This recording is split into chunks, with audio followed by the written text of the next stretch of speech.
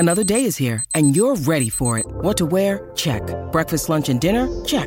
Planning for what's next and how to save for it? That's where Bank of America can help. For your financial to-dos, Bank of America has experts ready to help get you closer to your goals. Get started at one of our local financial centers or 24/7 in our mobile banking app. Find a location near you at bankofamerica.com/talktous. What would you like the power to do? Mobile banking requires downloading the app and is only available for select devices. Message and data rates may apply. Bank of America N.A., member FDIC. With supply chains becoming more complex, you need to stay on top of the latest logistics developments. So if you work with logistics, you need the Beyond the Box podcast from Maersk. It's the easy way to keep up to date with everything from digital disruption in logistics to the need for supply chain resilience in today's market. Find out more and keep ahead of the game with the Beyond the Box podcast on logistics insights at maersk.com/insights. This is Tom Fox. I would like to welcome you to a special two-part podcast series that I did with Matt Galvin and Dan Kahn. Matt is well known as the outgoing Chief Compliance Officer at AB InBev and is incredibly innovative use of data, not only in compliance, but literally across the company to make the company run more efficiently and more profitably. Dan Kahn is known for his work at the Department of Justice, both as the head of the FCPA unit and the assistant head of the fraud section. We have a fascinating part series on how you should deal with the Department of Justice, both in the investigation phase, during the investigation, and post-resolution. Have you ever thought about the intersection of tax and compliance?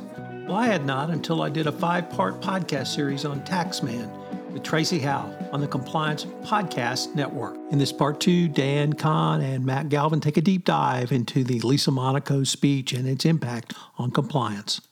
Dan, if I could turn to you now, and I want to leave the monitorship discussion for some later remarks about the Lisa Monaco speech, but there are always obligations under a resolution document, ongoing obligations, whether that be a deferred prosecution agreement, non-prosecution agreement, or some other, for continued reporting to the Department of Justice. And I was wondering if you could say a few words on the DOJ's expectation, once again in the non-monitor sphere, that a company would fulfill its obligations under its whatever resolution document is chosen, and then how that communication would be to the department. Yeah, and you're right, Tom, that MPAs, DPAs, guilty pleas all have the same compliance obligations, at least certainly out of the DOJ criminal division and the SEC FCPA cases. And so that's going to look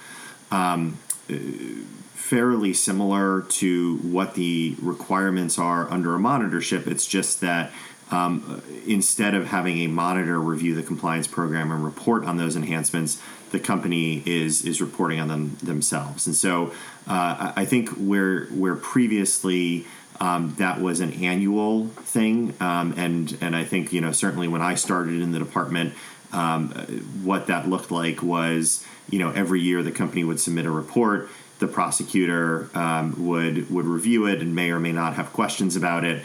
I think that's evolved over time as the compliance,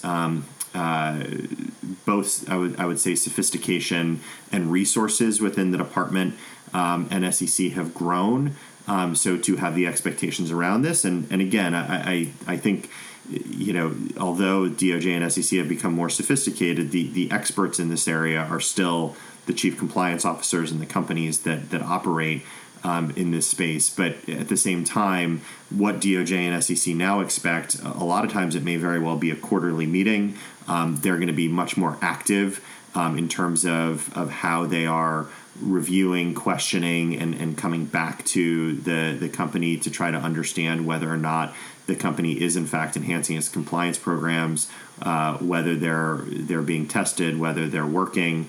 The DOJ, for example, now has a unit within the department, within the fraud section.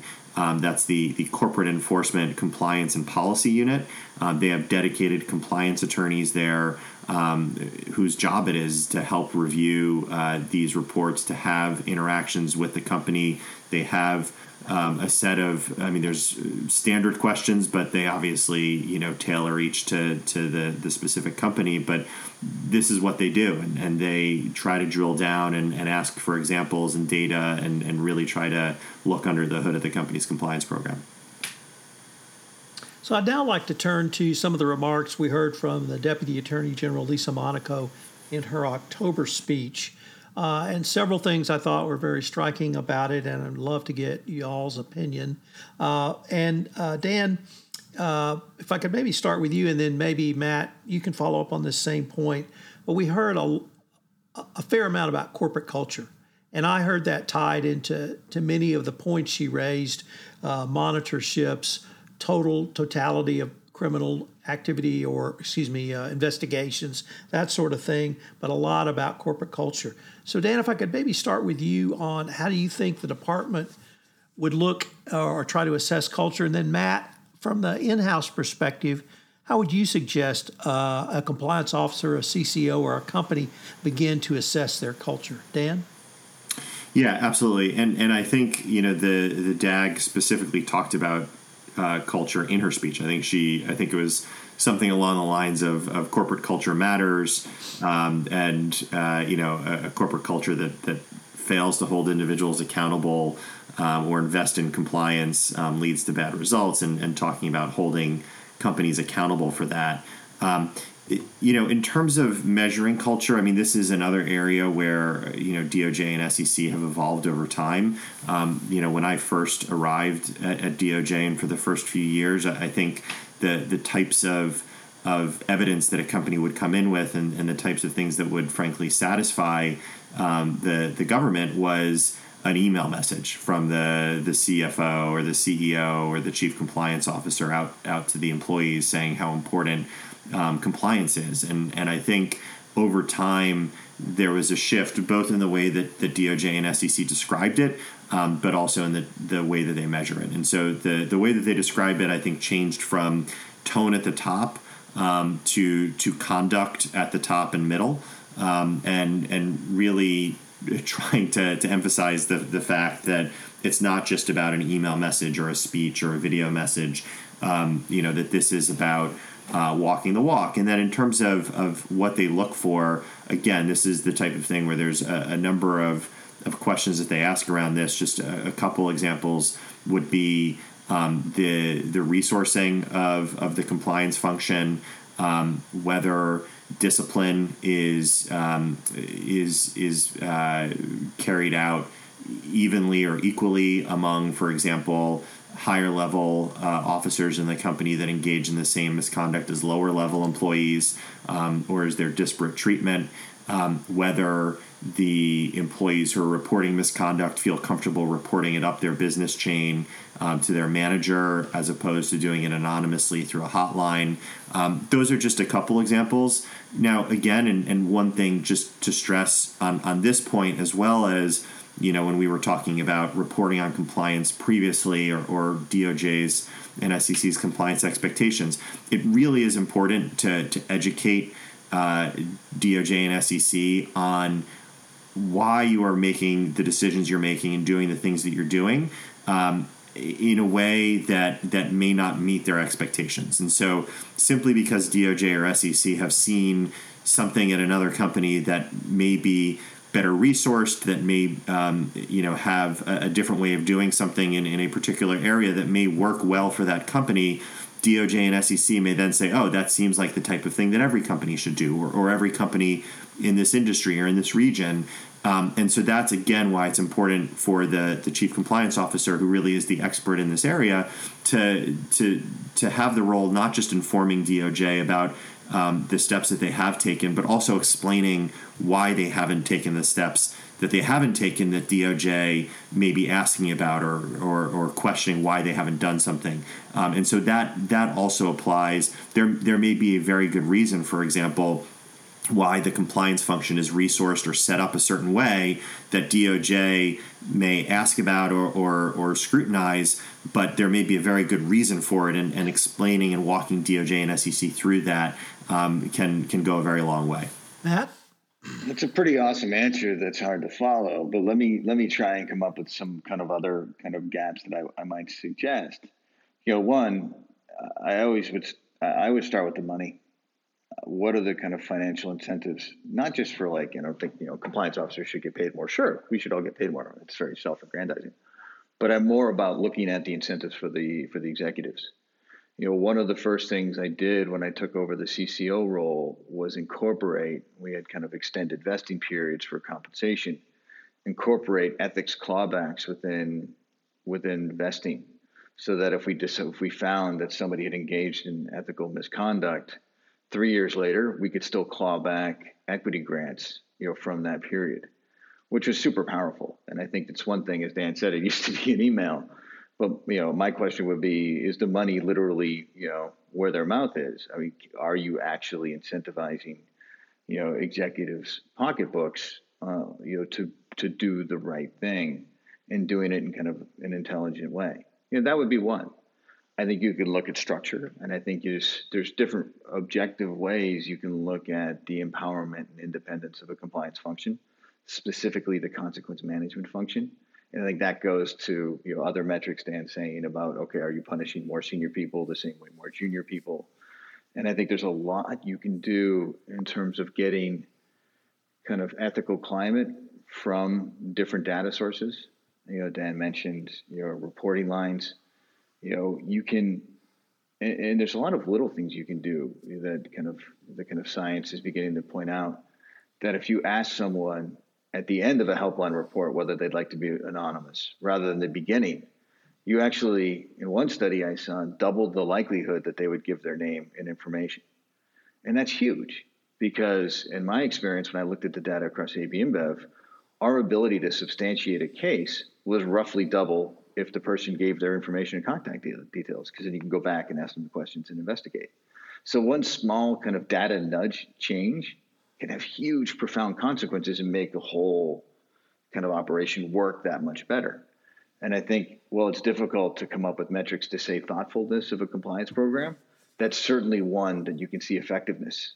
And are you being effective in terms of consequence management, in terms of outputs?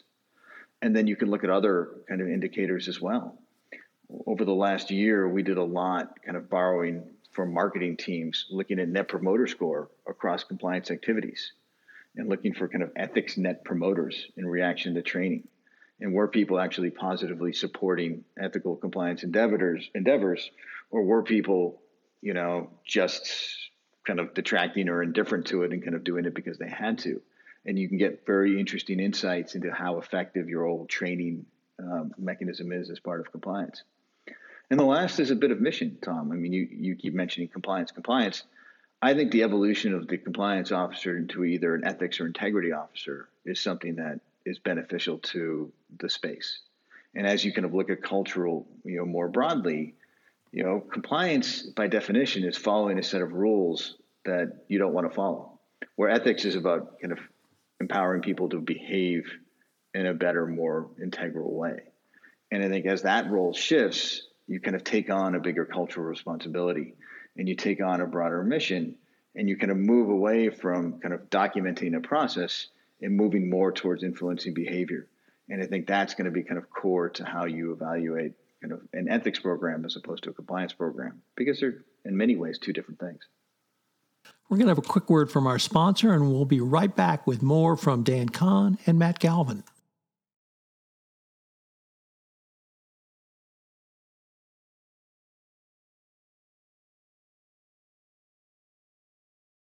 At Evernorth Health Services, we believe costs shouldn't get in the way of life-changing care, and we're doing everything in our power to make it possible. Behavioral health solutions that also keep your projections at their best? It's possible. Pharmacy benefits that benefit your bottom line? It's possible. Complex specialty care that cares about your ROI? It's possible. Because we're already doing it. All while saving businesses billions. That's Wonder made possible. Learn more at evernorth.com/wonder.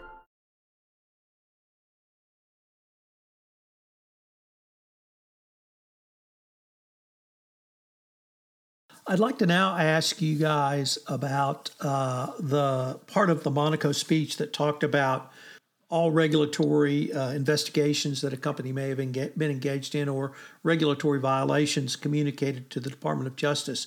And I saw that as a part of this broader corporate culture discussion. It also has had quite a bit of pushback from the White Collar Defense Bar and others. But I wanted to ask your opinions.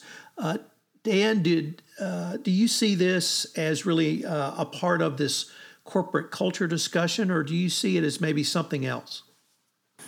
It's a really good question, and certainly I think you could view it through that lens of corporate culture. I think what I and others in the defense bar, and I imagine a number of companies, certainly ones that I've spoken to, are concerned about is the notion that you can be a multinational company with tens of thousands or hundreds of thousands of employees, and one employee engages in misconduct in some far-flung subsidiary that is imputed to the company involving one type of misconduct. The company fully remediates, cleans it up, terminates the employee, puts in place stronger controls, and then 10 years later, a different employee in a different subsidiary engages in completely different misconduct that implicates different controls.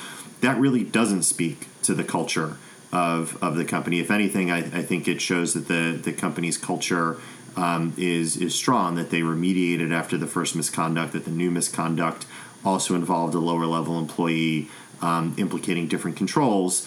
And so to hold that against the company, I think is certainly concerning, and in some ways, doesn't align with an attempt to try to incentivize good compliance and reward a good corporate culture.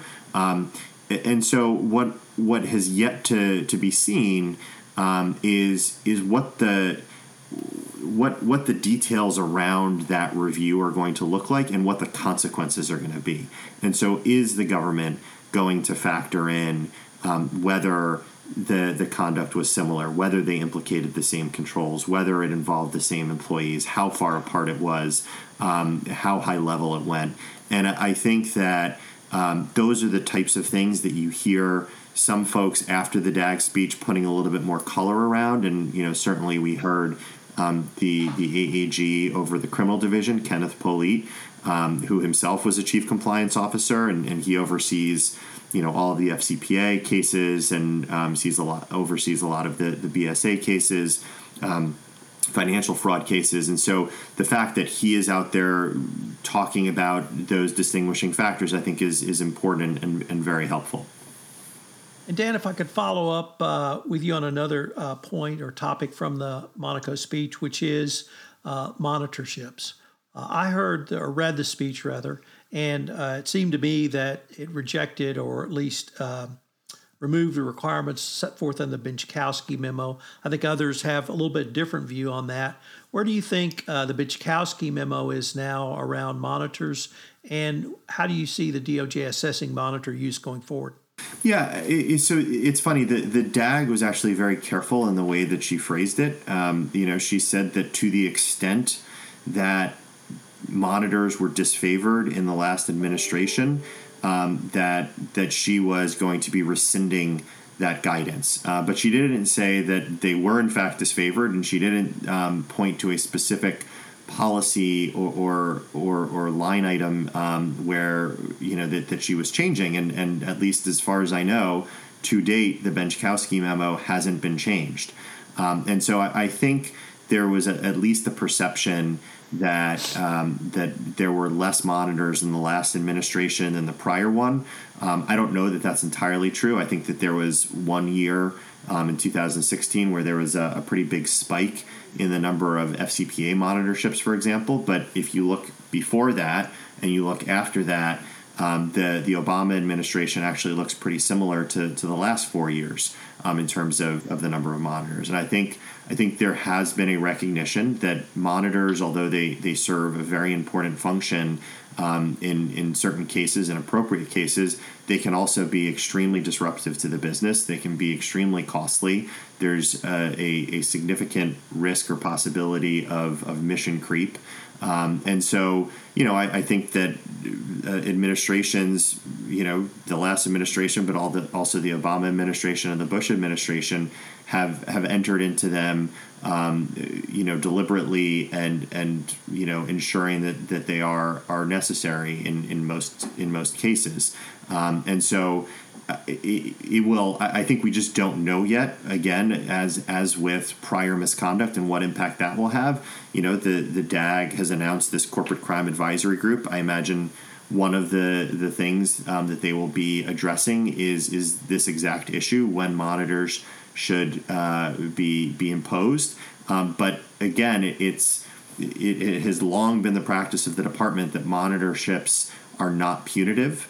They're rehabilitative, and so the primary driving factor for when the department or the SEC put in place a monitor is based on what the compliance program looks like at the time of the resolution. And that's yet another reason why it's really important, as Matt was saying earlier, that you start remediating very early on, as early as you can, and making compliance enhancements throughout the investigation, so that when you get to that point, you're not just talking about steps that you plan on making or that you're in the process of making. You can talk about compliance enhancements that were made, that were tested, and that are proven effective. Because even if the compliance program has been implemented by the time of the resolution, if it's not tested at that point, the DOJ may very well put in place even a hybrid monitor to test the compliance program.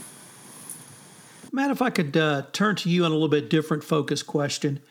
As a CCO or compliance professional, how would you use the information from a major Department of Justice announcement, such as the Lisa Monaco speech in October, internally?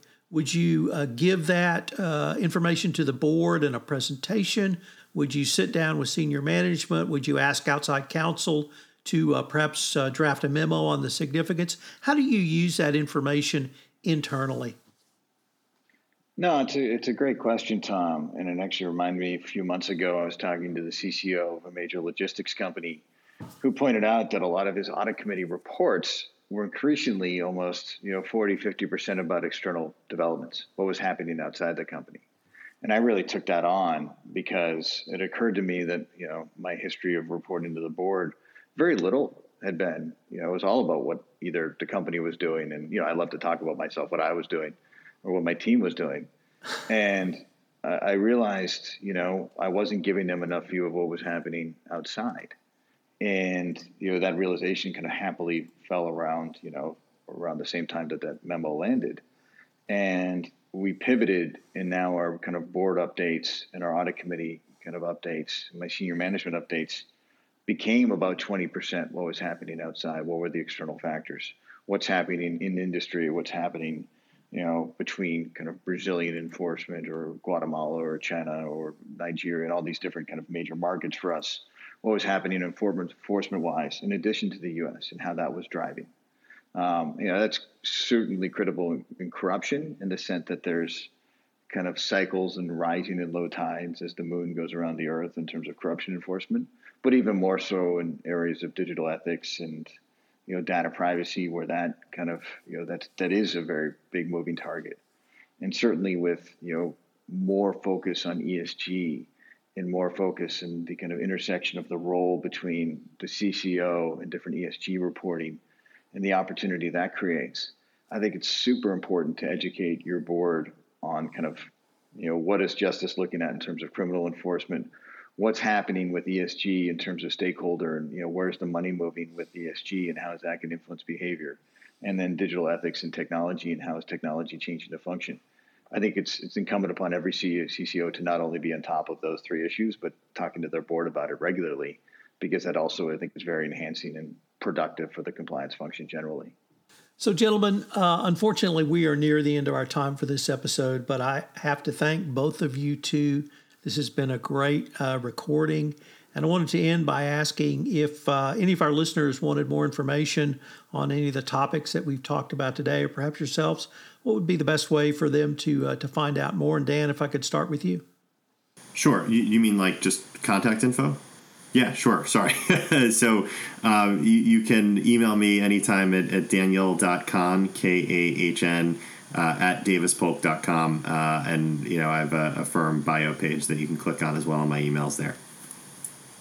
And for me, like any creature of the social media age, I think my LinkedIn profile has had a better, more robust career than I have. And so it's best to just reach out to me on LinkedIn, and I'll get back to you that way. Guys, this has been great. I really appreciate you taking the time and perseverance as much as anything to make this podcast happen. And I look forward to continuing this conversation. Thanks, Tom. Thanks, Dan. It's been great. Thanks so much. This is Tom Fox again. That concludes part 2 of this special 2-part podcast series with Dan Kahn and Matt Galvin. If you didn't have the chance to check out part 1, I would urge you to go back and listen to it as they walk us through several key decisions around working with and dealing with the DOJ during an FCPA investigation. I hope you'll join me again next week for another episode of the FCPA Compliance Report. The FCPA Compliance Report is a production of the Compliance Podcast Network.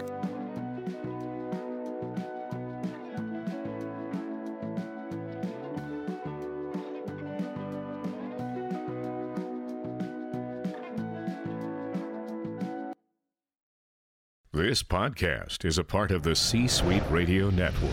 For more top business podcasts, visit c-suiteradio.com.